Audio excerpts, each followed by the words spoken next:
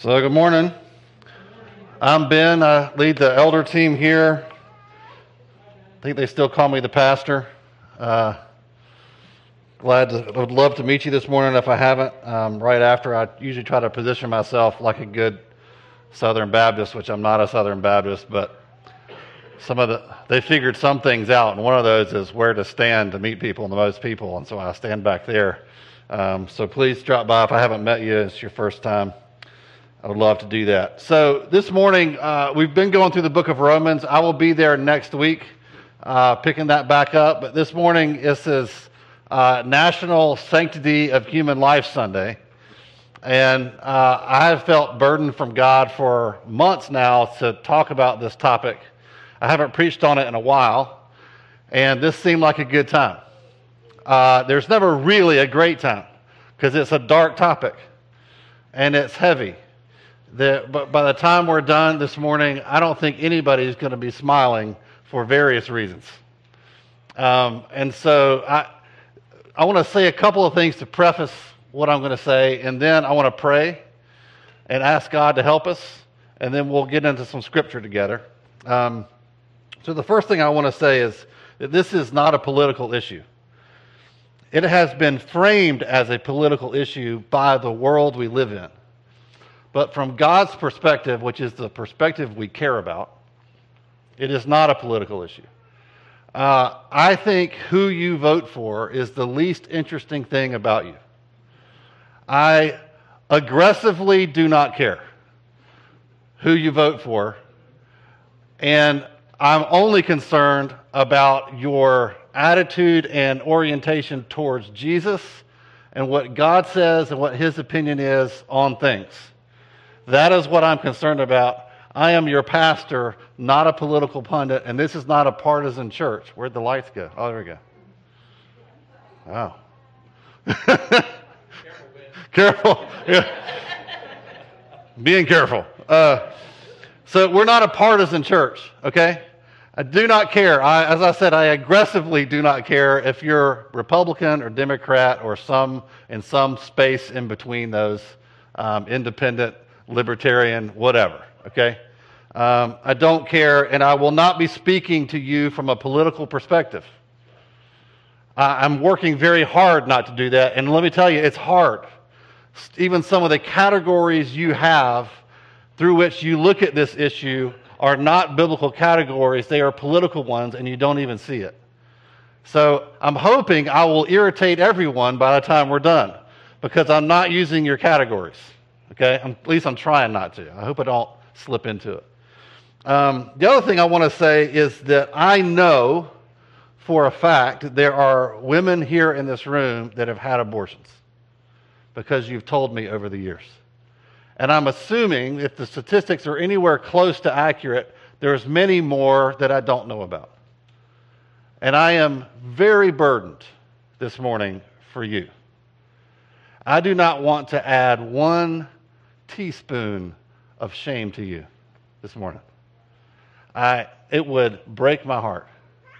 And so I want to speak to you for just a second and say that if you're in Christ, there is no condemnation for you. That Jesus, it was said multiple times this morning already, Jesus has paid the price, and all of your sin is on His account, 100%. We have a tendency when we see our own sin that if the grace of God is not in that conversation, in that moment, our soul wants to reduce things down to shame. And we respond to shame either with anger and defensiveness or with retreat. Most men go into the anger category. Not always, but most of the time when you feel ashamed, you get angry and defensive. But we also tend to retreat. And both those things are tragic to me, because I want to actually ask you, number one, would you receive the grace of Jesus for you? And there'd be no shame over you whatsoever this morning. But also, I actually want to invite you to join me in your heart, not physically up here. I will never do that to you, all right? But join me in your heart that other women and other children would not go through what you went through. And that God would so speak over this issue into our culture that there'll be less suffering, not more of it. So I'm actually want to ask you to join me, okay, in your heart. All right. Third thing is I'm going to try not to just talk to the people who are nodding at me this morning. The people that I know are going to be like, amen, say it. I want to talk to the world. And I want to talk to young people that are confused over this issue, all right? So if you feel like I'm talking past you this morning, that's probably on purpose, all right? Okay, so let's pray because we need help. Lord Jesus, we ask you, God, I ask you first for an atmosphere of grace this morning, that there'll be a spirit of freedom and life. God, that you would help us to be people that think clearly and biblically.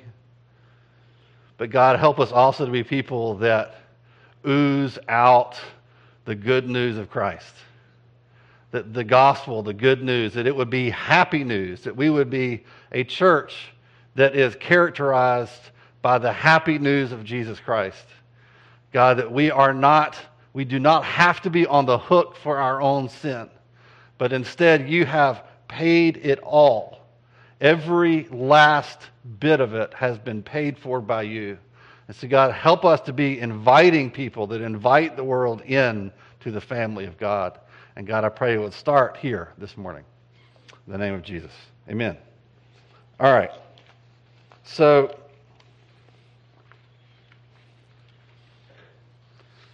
it's wintertime. My hands are dry. My pages won't flip.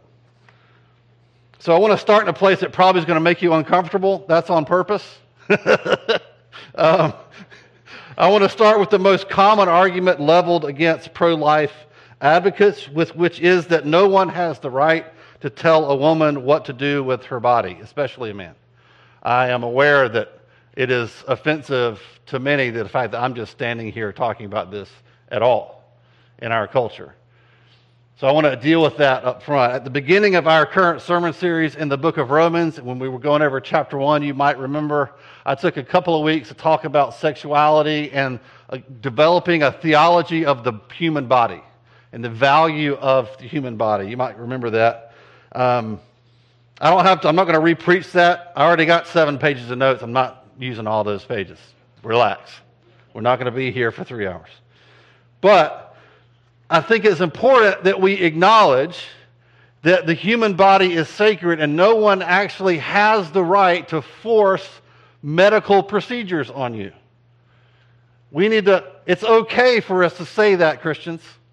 I don't know if you remember a recent time during the years of COVID when the vaccine came out, and that was controversial. I mean, why not just bring up all the controversial stuff in one sermon, right? Alan's like, go ahead. Let's just load it all in, pile it all up, and set it on fire, all right? But do you remember some of you, and many people, not just you, but some of you were bothered because you didn't want the vaccine and you felt like the government was telling you you had to. And what did you say the reason was why the government shouldn't be allowed to force you to get the jab? Some form of my body, my choice. Remember that? You probably didn't use those words because you made the connection at the time. But you said something close to that. The man shouldn't be able to come to me and give medicine to me that I don't want. Why? What's the theological reason for that? Is your body is sacred and you are a steward of your body, and that's a high, sacred, holy thing, not a small thing. And we should have the freedom over that. I'll give you a verse. All right? It's actually right after the part that when we were talking about sexuality and the body, right at the end of that section, he says this. This is 1 Corinthians 6, 18 to 20. He says, flee from sexual immorality. Every other sin a person commits is outside the body, but the sexually immoral person sins against his own body.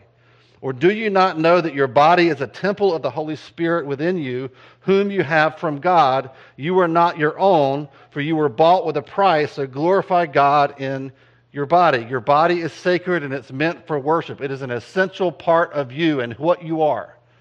in your eternal future, wherever that is, heaven or hell, when people say, that's Susan, they will not just think of Susan as this ephemeral, invisible spirit that is like in the the primordial soup of the universe that has no distinct form or look. They will know what Susan looks like, and she will look like Susan. She will have a body, just like Jesus still has a body. It is an essential part of you, and it's sacred, and it's meant for worship. But what does this also say? It's not yours. What God says is, yes, your body is sacred, but he says your body is a temple of the Holy Spirit who is within you, whom you have from God. You are not your own. So my body, my choice is mostly right, but it's really more like God's body, your choice. He has made you a steward of it. You're running the thing. You're the one that moves it around and does the stuff, and it is you, but you're not autonomous. No one is an autonomous human being. God has opinions about you, and that includes your body. God is not concerned with rights. He's concerned with righteousness.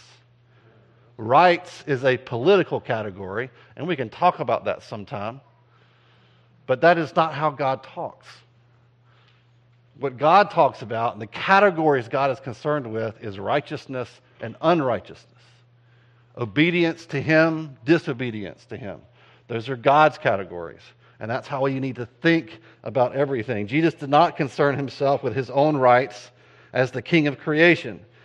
He laid down his rights and concerned himself only with obedience to the Father. So the question for you regarding your body is not what rights do I have, but how can I glorify God with what I do with my body? Everywhere your physical body is mentioned in Scripture is mentioned in the context of worship. Your body is to be used to glorify God. Really, your whole self, you were created for that. It's what you were shaped for and meant for. So that's the question. I want to reframe the question for you. Away from the idea of what rights do I have towards what is the righteous thing to do, right? That's a whole different conversation. So let's look at Psalm 139. This is our main text this morning.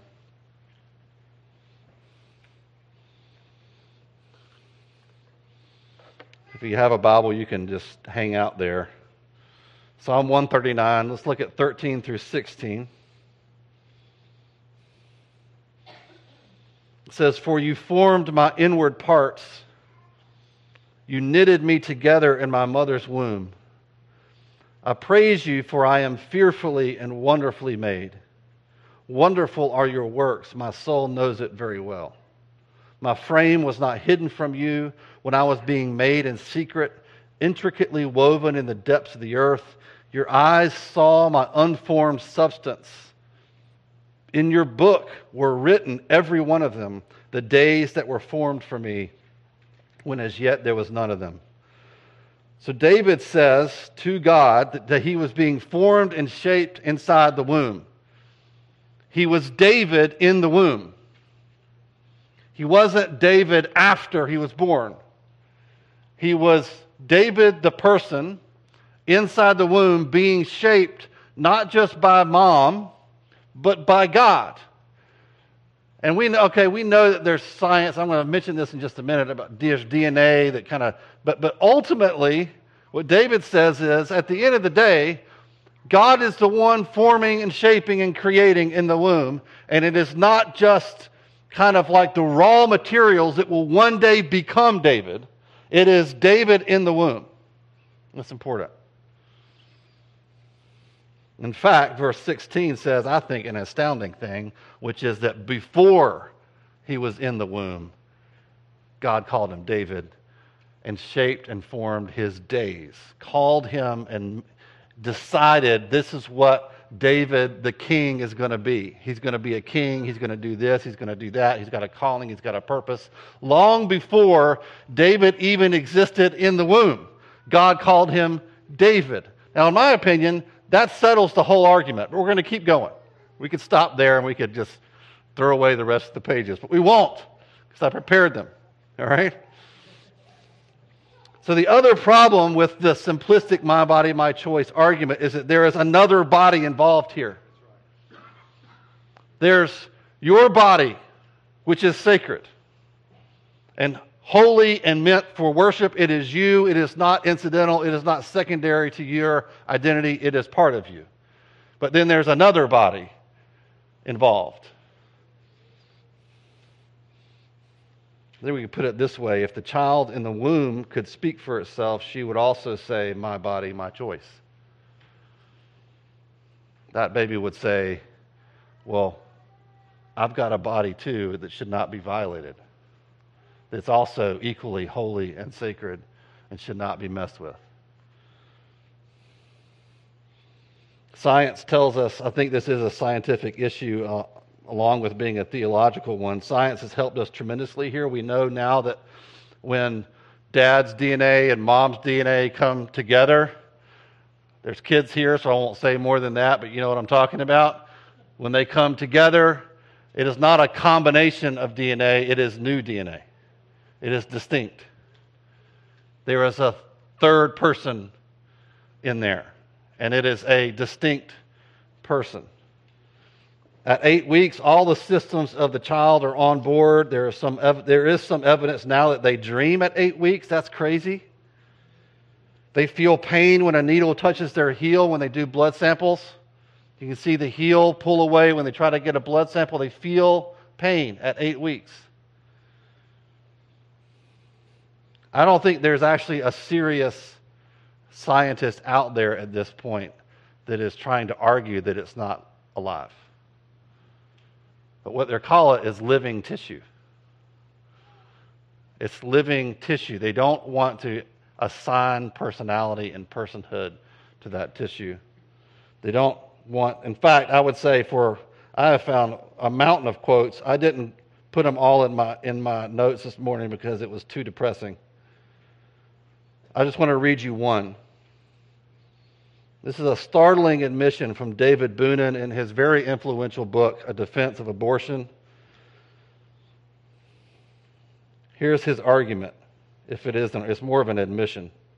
He says, in the top drawer of my desk, I keep a picture of my son. This picture was taken on September 7, 1993, 24 weeks before he was born. The sonogram image is murky, but it reveals clear enough a small head tilted back slightly and an arm raised up and bent, with the hand pointing back toward the face and the thumb extended out toward the mouth. You've seen that image probably a million times. He says, there is no doubt in my mind that this picture too shows my son at a very early stage in his physical development. And there is no question that the position I defend in this book entails that it would have been morally permissible to end his life at this point.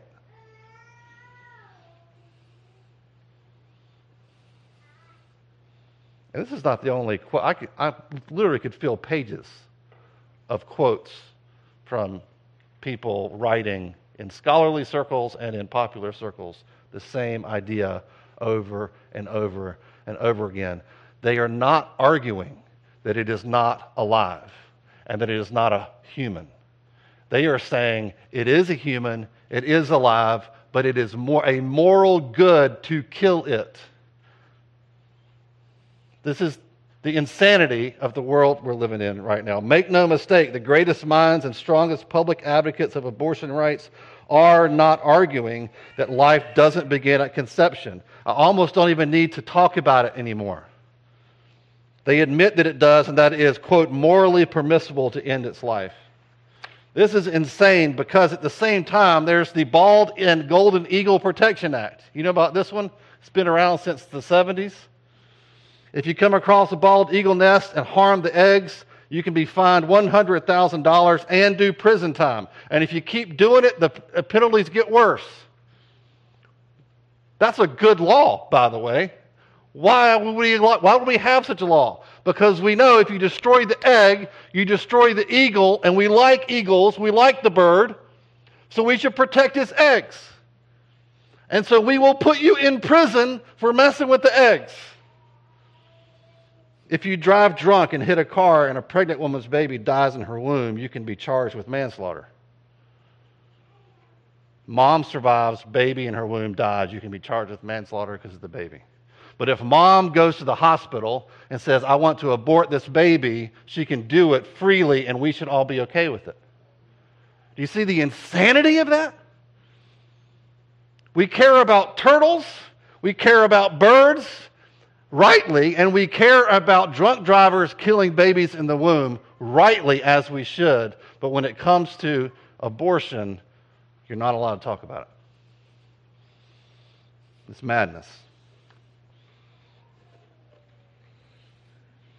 I think the more foundational question is whether or not this living human is a person. Does she have a soul? Similar to Psalm 139:16, which we already read, we have a prophecy from Jeremiah regarding his calling as a prophet. So Jeremiah, God is speaking to Jeremiah here about Jeremiah, okay? Jeremiah 1:5, it says, before I formed you in the womb, I knew you, and before you were born, I consecrated you. I appointed you a prophet to the nations. When did he appoint Jeremiah to be a prophet to the nations? Was it when he was born and there was a prophet there who spoke over him? No. God appointed him a prophet to the nations before he was formed in the womb. He was Jeremiah before anyone knew he was Jeremiah. Luke 1:41 through 45. Who was the first prophet who prophesied that Jesus was the Messiah? It was John the Baptist, but not when you think it was John the Baptist. It was before that. It says, and when Elizabeth, who was carrying John the Baptist in her womb, heard the greeting of Mary, who was carrying Jesus in hers, the baby leaped in her womb. And Elizabeth was filled with the Holy Spirit, and she exclaimed with a loud cry, blessed are the young women, are you among women, and blessed is the fruit of your womb. And why is this granted to me, that the mother of my Lord should come to me? For behold, when the sound of your greeting came to my ears, the baby in my womb leaped for joy.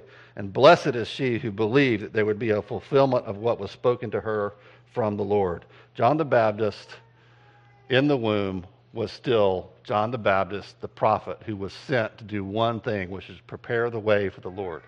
And he was doing it before he was born. Think about it. It's incredible. Genesis 5:3 tells us when Adam had lived 130 years, he fathered a son in his own likeness after his image and named him Seth. Okay, so Seth was Adam's son. It says that Seth was in the image of Adam, meaning when you look at Seth, you can see Adam. Anybody ever met my son, Owen? What does everybody say about Owen? I'm sure it irritates him. Who do you look like? You look like your dad. His whole life. Little mini-me running around. Now he's not little mini-me, he's tall, big, tall mini-me. That's all he's saying, is Seth was in the image of Adam. Well, who was Adam in the image of? It says it right before this, and also in Genesis 2:26-27, but let's read 5:1. It says, this is the book of the generations of Adam. When God created man, or Adam, he made him in the likeness of God. Seth is in the image of Adam. Adam is in the image of God. When you look at Adam, you see the image of God in Adam. We are all descendants of Adam. We are all made in the image of God. When the universe looks at human beings, they don't just see creatures, they see something, they see a reflection of, the spitting image of, a chip off the old block of God the Father. Just like when they look at your kids and see you. When all of heaven looks at us, they see God. And that's a mystery. But one thing's for sure, this is where our value comes from. We are more valuable than the birds and the turtles and the dolphins. There is something intrinsically valuable about human beings, that when God, we are an instrument of worship just by breathing and existing. What a wonderful thing. You don't have to sing to worship. Just exist. You're made in the image of God, reflecting his glory.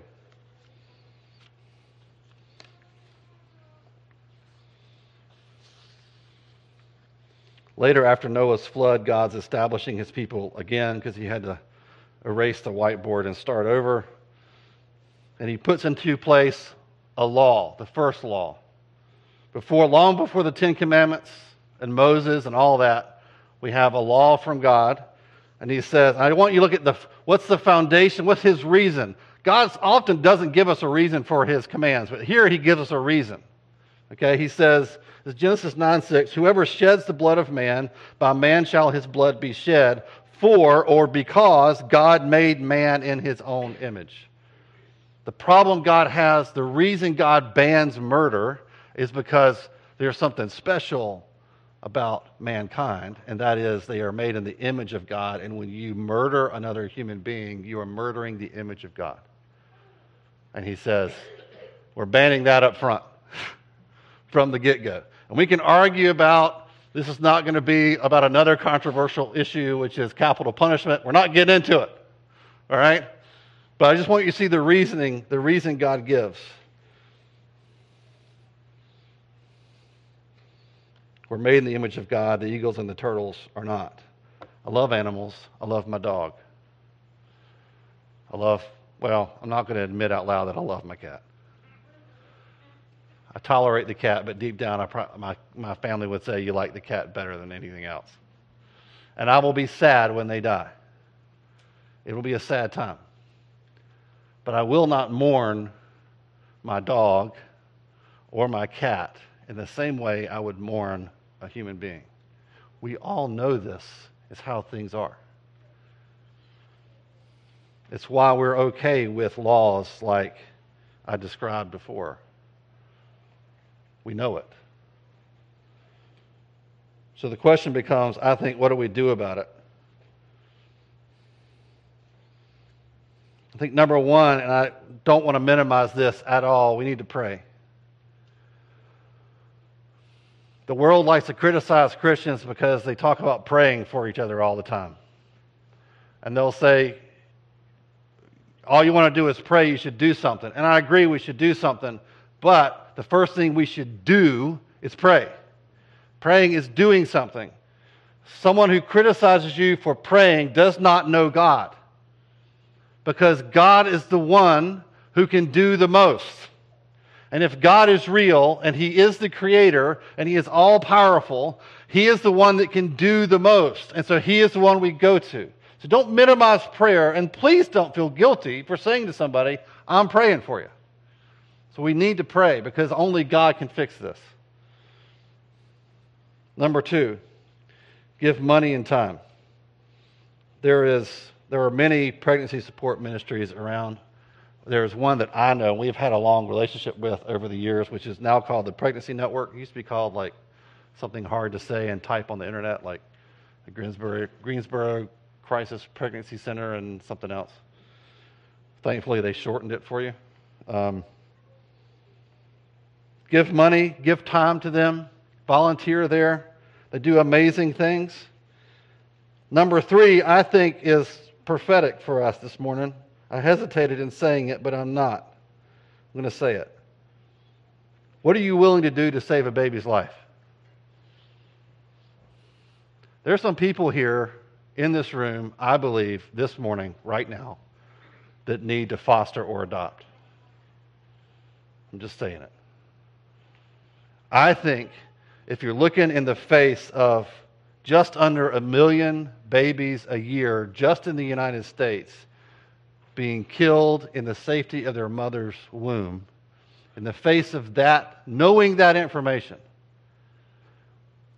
a Christian needs a reason not to do this, not to adopt, more than they need a reason to adopt. You follow me? I'm not saying everybody should do it, and I'm not saying you should feel guilty if you don't feel called to do it, but you need a reason. You need to actually ask God. Get your heart to the point where you would be willing to say to someone, instead of having that abortion, let me take your baby. I'm too old for this. I don't have time for this. This sounds hard, but let me do it. My favorite kind of abortion protest is when people stand quietly outside of abortion clinics with a sign that says, "I will adopt your baby right now. I have gone through the process. I've been vetted. I'm ready to go. I have the paperwork. Let me do it." That is the church. And that is the history of the church on this issue. Orphanages have been opened up by more Christians than not. Most of the orphanages around the world, including the United States, were begun or still are run by churches and Christians. That is the heart of the church. And that is how we respond to this crisis, is not making big speeches and complaining about politics. Do politics. Vote your conscience. But what are you willing to do? And I think some people in this church have been avoiding the issue in their hearts, and you need to actually ask God, is this something you want me to do? It's interesting to me that most of the reasons why people should not adopt or foster or warnings about it, if they keep talking long enough, they start to sound just like the arguments for abortion. It's hard, it's costly, it might not go well, it might mess up your life. Do you really have room or bandwidth for that? It's weird. I'm not saying those things aren't true. Look, parenting is hard. Parenting costs money. I don't want to know how much it's cost me to raise 3 kids. I just don't add it up. It's hard, but we do it. And I would never look at my 3 wonderful children, who are always wonderful, little cherubs of light in the world, and say, that last one, I don't know, it was too much. No way. Those kids come up here every Sunday and we pray for them. There's not one of them I would do without. Think about it. There's not one of them that I would say is a burden or not a gift. So I want to provoke you this morning to consider, to pray and ask God, whatever stage of life you're in, is that something you would have me do? Some of you are hearing from God right now, I can tell. So I'm just poking at you a little bit.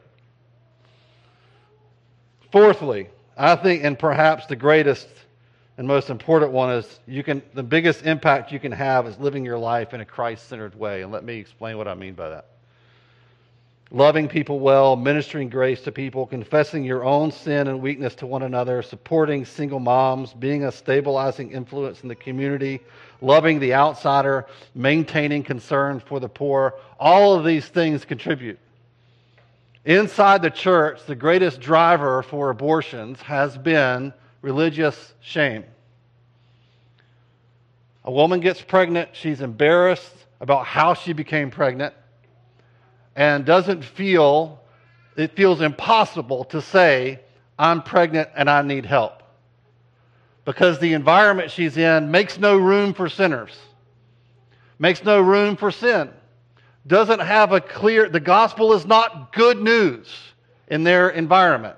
And so they do what I described at the start, which is you respond to shame by either getting angry or retreating. And so they retreat and they privately have the abortion and no one ever knows. That is the story over and over and over and over and over again. And so it matters how you talk about your own sin. It matters how you talk about sin in general. And it matters the gospel that you present, that it actually be good, happy news. Because if there's not good news, that drives this issue in the church. It should bother us that that's the dynamic that we see over and over again. Outside the church, the biggest driver seems to be poverty and the single-parent households that tend to go along with that. Mom gets pregnant, doesn't have any support, doesn't have any money, lives in terrible poverty, sees no way to do this meaningfully or with any joy whatsoever, has nobody, no man to help, no family to support, and she, for those reasons, goes and has the abortion. Being a blessing to single-parent households, remembering the poor is a powerful remediation of some of the problems that motivate these abortions. It's not enough to just scream at the world angrily saying abortion is murder and walking away and doing nothing. Can you imagine Jesus doing that?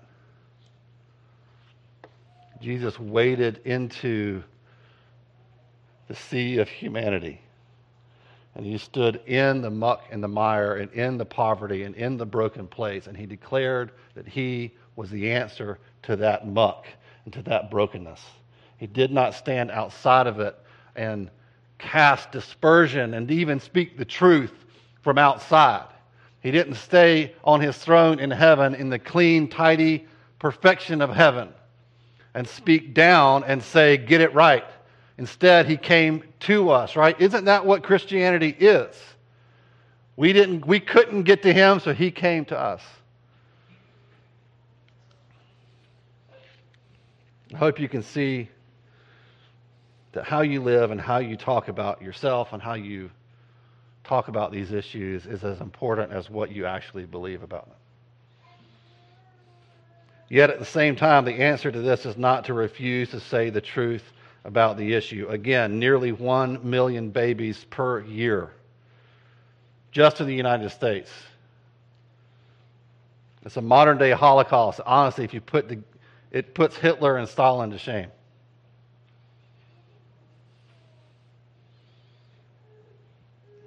The further the gospel saturates our lives and the lives of our communities, the more the number goes down. So let me ask you this. When was the last time you confessed any sin to anybody? Any weakness to anyone? When was the last time you said to even a friend in private, I'm really struggling with this or that? Did you know that that's not only good for you, but it sets a tone? It sets a tone for your community, for your relationships, that says, hey, I've got some issues too, and God can deal with all of them. Or have you been part of creating an environment and a culture where saying something negative about yourself or confessing any kind of sin about yourself is the scariest thing you can imagine? That is not how the church is supposed to be.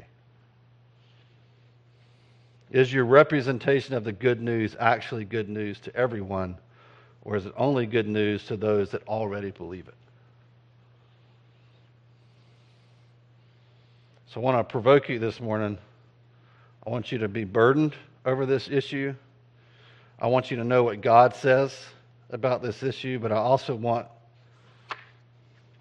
you to hear from God about what to do about it. And it starts with, do you believe the gospel? If you're walking around with shame over this issue or some other, I think you need to deal with it this morning. And I've been racking my brain trying to think of a way to deal with shame effectively without saying anything to anyone. I don't think there is a way.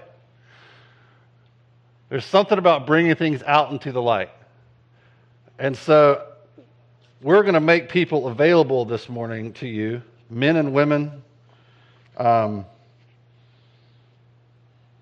I just feel like we need a revolution in this area of being, if there's something that you're like, if someone found this out about me, it would be the end of me.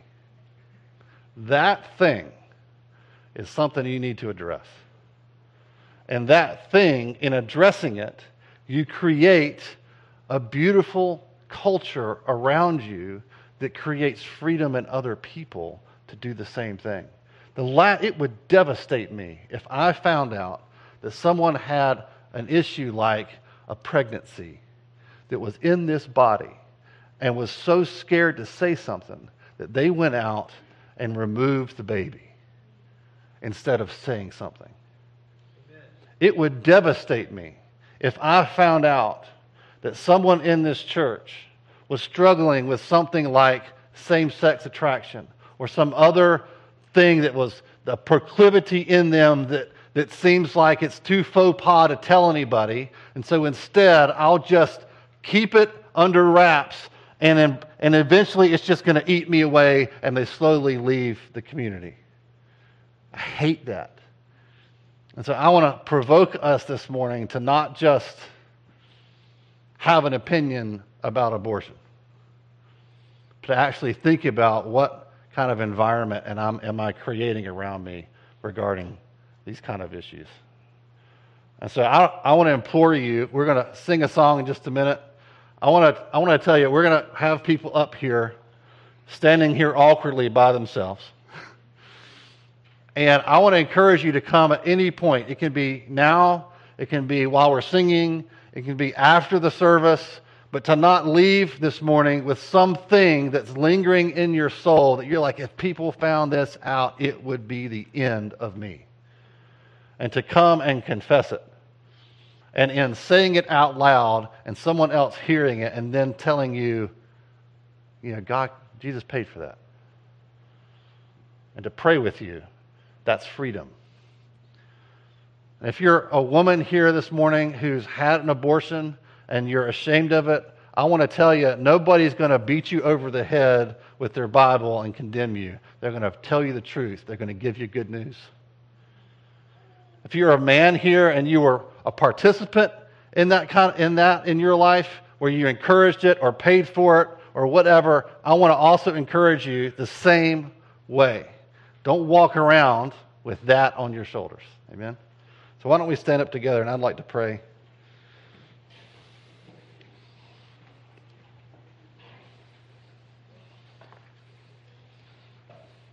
If I could have our prayer volunteers to come up and maybe just kind of hang out on either side. And if there's not room, then you can go to the back if you want.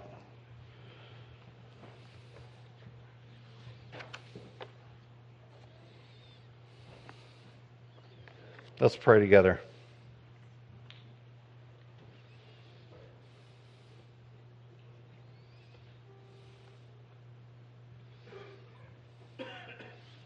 God, I ask you right now to, first of all, just speak to all of us about shame.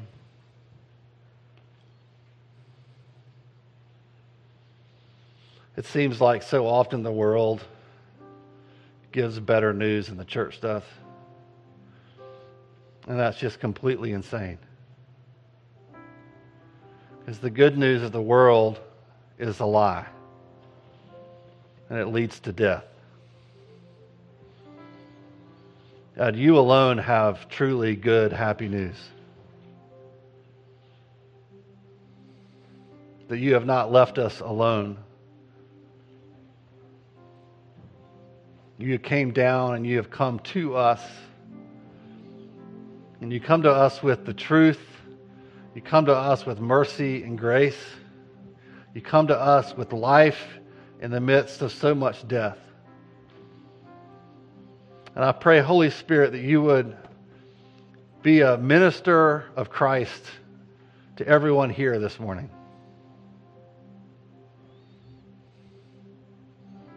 That we wouldn't just think biblically, but we would act biblically. God, make this a house of truth and grace, of word and spirit. God, it will be a house of freedom and a house of joy. God, I pray for anyone here where this topic at all is like a massive trigger for them, that you would bring healing and redemption in that place this morning. God, I pray for courage to confess sin that has gripped us and become like a tool of the enemy. To at any time he wants to, he just brings it up and brings it to mind, and we shrink back into wanting to hide in shame. God, I pray that you would release us, bring freedom over those sorts of things. Whether it's things we've done in our past or things we're tempted with now. God, create in this church family an environment of grace and mercy. That we would be lovers of the truth and speakers of the truth. And that we would speak as we prayed last night at the worship night. For God so loved the world that he gave his Son. God, I pray for anyone here that is pricked by the Holy Spirit to pursue foster care or adoption, Lord, that you would make a way for that. Provide the finances, provide the resources they need. God, that we would be a family full of adopted kids.